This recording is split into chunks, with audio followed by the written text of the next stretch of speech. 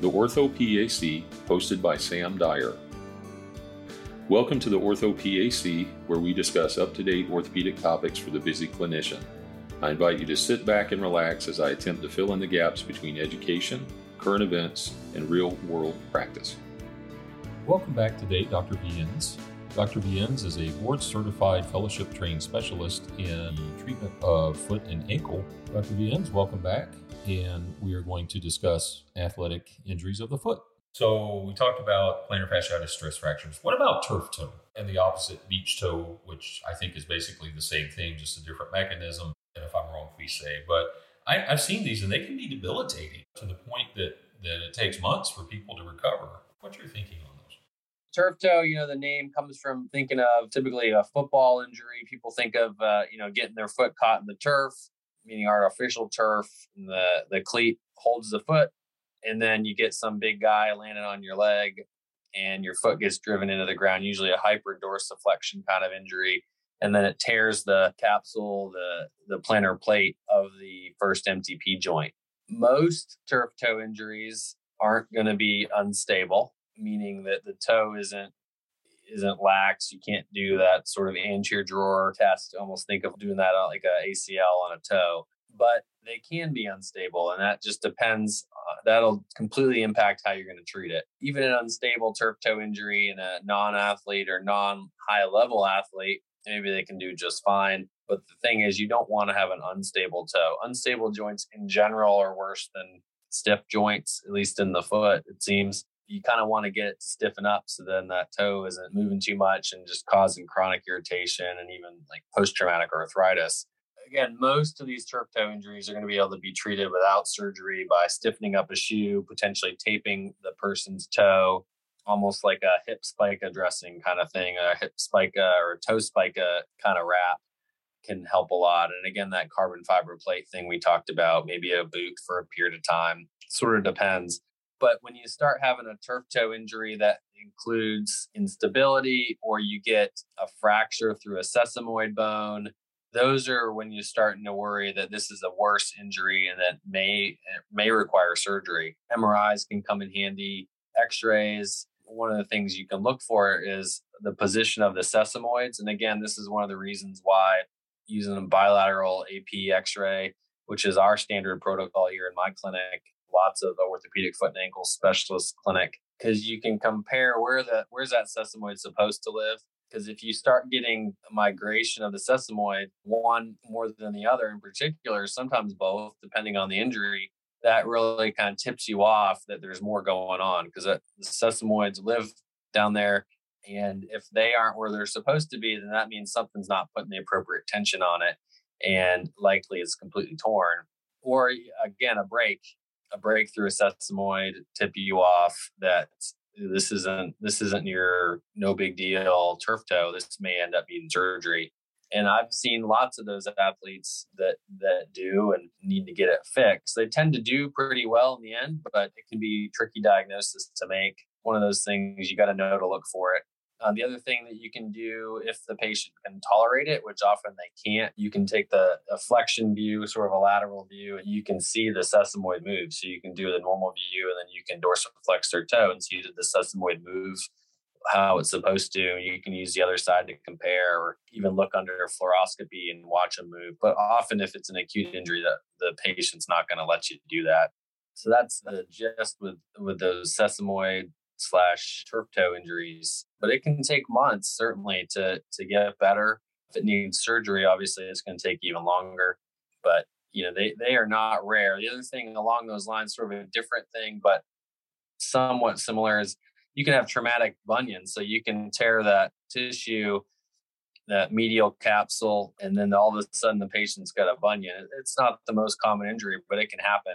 Probably treat it somewhat similar to the turf toe, but you maybe are going to be wanting to really splint or tape that toe over, maybe using a little wedge or a bunion spacer or something like that to kind of hold it straight. But sometimes those even end up needing to get fixed too, because again, it's a It depends on how much of that soft tissue is torn, how chronic of an injury has it become before it gets appropriate treatment, and is it able to sort of start stiffening up in the right position, or is it start healing where the cat's out of the bag and it's healing in a bad spot? I got to tell you, I love orthopedics. Yeah, I'm going to twist your toe backwards that you just sprayed just to see if the sesamoid moves. I love the provocative test. Yeah, it's great. It's great. Yeah, usually don't warn them. You usually just do it. Yeah, just do just it. do it and tell them afterwards. Oh, I needed to see. So, sesamoid injuries, thanks for bringing that up. I did have that on our list, and you covered everything, but I'm just curious, and I'm not sure I've seen this. What kind of surgical treatments do you do? I know you don't want to do a sesamoidectomy because the toe deviates if you can avoid it, but can you do RIF on a sesamoid, or how do you manage that surgically? It's very hard. You try to not have to do anything for surgery on a sesamoid. There aren't a lot of great options. Can you technically do ORIF of a sesamoid? Maybe if you're lucky, but most of the time it's going to heal. And if it doesn't heal, then that probably means there's a blood supply issue going on. So then going and putting some screws in it often isn't going to work. And those sesamoids, even though they look like they're big, they're really not very big. And you often end up not doing very well if you try to do surgery and end up just taking the thing out anyway. But you're right. You don't want to just go take out a sesamoid if you can help it, because they're there for a reason. And losing a sesamoid, you can lose one, but you can't lose both. If both of them are gone, it's pretty much need to do a big toe fusion, MTP fusion. But depending on which sesamoid has to go, you can get hallux valgus or hallux varus. But yeah, sticking screws in a sesamoid doesn't really work. If it has to have surgery, it pretty much goes. So we covered so far plantar fasciitis, stress fractures, turf toe, and sesamoid injuries. I have one more on the list, and when I was writing this, it wasn't really a sports injury talk, but then I started thinking about it, a neuroma, like the Morton's neuroma or whatever. It's usually in the older female that has the tight-fitting shoes and hammer toes and claw toes, and the metatarsals are just smashed, and they get this neuroma, or that's my experience. But with the whole running barefoot movement, people running barefoot on cement and stuff, I mean, first, why? Second, I started to see more of these with that. So just curious what your thoughts on that. Certainly anybody can get neuroma. I've had young patients with them. You're right. When you have the forefoot deformities and abnormal stresses going through the foot chronically, it probably is a bit more common that I see, but I do see it in those younger patients. Although I do also see patients told they have a neuroma and they really don't. Now, you can have nerve symptoms that can act like a neuroma, and you really kind of treat like a neuroma as far as offloading the area with a metatarsal pad or a neuroma pad, or really pretty much the same thing.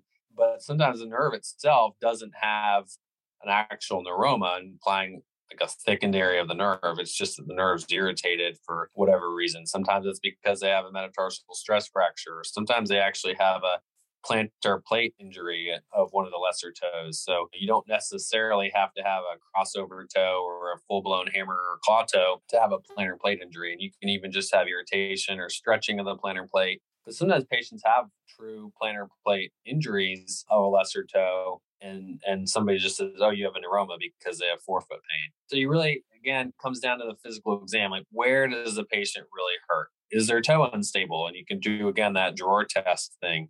There's other little tests you can read about on the internet about sort of trying to pick up a piece of paper or scrunch up a piece of paper with the toes, or tear a piece of paper, kind of pulling on it with your toe. There's a lot of little subtle things you can do, but the easy test that we often talk about for the neuroma is the Mulder's click. So you're sort of holding two fingers between the two metatarsals, one on top and one on bottom, and then with your other hand squeezing side to side and seeing, do you feel nerve pop up and down between your fingers? And if you do, did that make the patient hurt? Did that reproduce their symptoms? I mean, that's kind of the classic, yep, you got a neuroma. In which case, trying a steroid injection, something like that, a time or two is not unreasonable, particularly if you've got a pretty clear-cut neuroma that you can feel and the story and symptoms and all fit. But again, kind of like the plantar fascia thing, steroid shots can cause problems too. You can get forefoot fat atrophy. You can weaken the joints. So you can cause someone end up with a crossover toe. I've seen that happen a lot, where patients been getting forefoot injections for oftentimes unclear reasons in the foot because they had pain, and then next thing you know, their toe's dislocated and sitting on top of their big toe because they rupture the ligaments in the plantar plate from the chronic steroids. So you don't want to just willy-nilly go shooting steroids in people's forefoot unless you really know what you're treating. Even the plantar plate tears, those don't necessarily need surgery. In fact, oftentimes they don't. It just takes a long time. And by stabilizing the toe, whether taping or a little brace or something called a Budin splint, that's Budin, that can be pretty helpful. And again, the little metatarsal and neuromo pads in the shoe, wearing a wider forefoot shoe, so you're not just jamming those metatarsals together all the time, can help. And again, that kind of goes back to the thing we mentioned before. Really go into a good shoe store where the people that work there know about shoes and aren't just trying to sell you the newest neat looking shoe. They're trying to really help figure out what the problem is and what you need, not just getting you off the shelf whatever you ask them to get you. Because a lot of these patients will come in and they tell me, I just get wide shoes, but they really don't necessarily have a wide foot, or certainly not a wide hind foot. So then they're just rattling around in that wide shoe and causing other problems where they just need a different design to the shoe, things like that. So I think that's important too, is really kind of counseling patients to go to the right kind of place. Not everybody can get away with just ordering whatever or picking whatever they want off the shelf. That's sort of the neuroma thing. Several years ago, we were doing a conference, foot and ankle conference, and he was assigning topics. And the joke was that if you're doing a foot and ankle sports conference and you really want to get somebody, you assign them second toe problems in the athlete, because that's just the worst.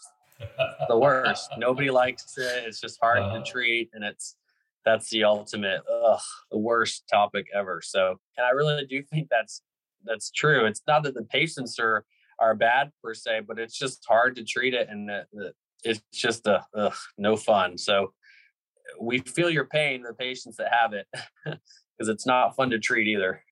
It's difficult when you're very goal oriented, like every orthopedic person I know. You had mentioned plantar plate, and we haven't really talked about that. Could you just give us a quick what it is? And it's something that most people don't think about, really. Right. And I think it's unless you're foot and ankle, but I think it's important for people to know. So again, it's the same thing as the turf toe. There's tissue that's helping stabilize the MTP joint from coming up dorsally, and all the toes have it. You're oftentimes thinking of, the turf toe is the big toe, but the second toe, the third toe have a plantar plate. They all do, but the second and third tend to be the ones that I see become issues, and they can get tears. And sometimes you have to go in there and primarily repair the plantar plate. It is a relatively newer, not a new structure, but new technique for having to repair that, something that's more appreciated over the last probably decade or two in orthopedics. But again, you don't necessarily have to have surgery. And a lot of times you're trying to get the toe to scar in an appropriate position, and you can do that with non-surgical ways. But you're right, it is underappreciated, and lots of times patients have that when they've been told they have something different, and it's just a matter of examining them. But you might need an MRI, and maybe even an MRI arthrogram. Not always, but sometimes by filling up that balloon, you can see the fluid leak out a lot easier than if you just have a uninflated balloon and trying to find out if it has a hole in it. So you're right. I mean, I think that is important for people to know about and to think about. Maybe it's a plantar plate issue. Dr. Viens, thanks for your time again today. A lot of good information, and have a good one. Happy to be here.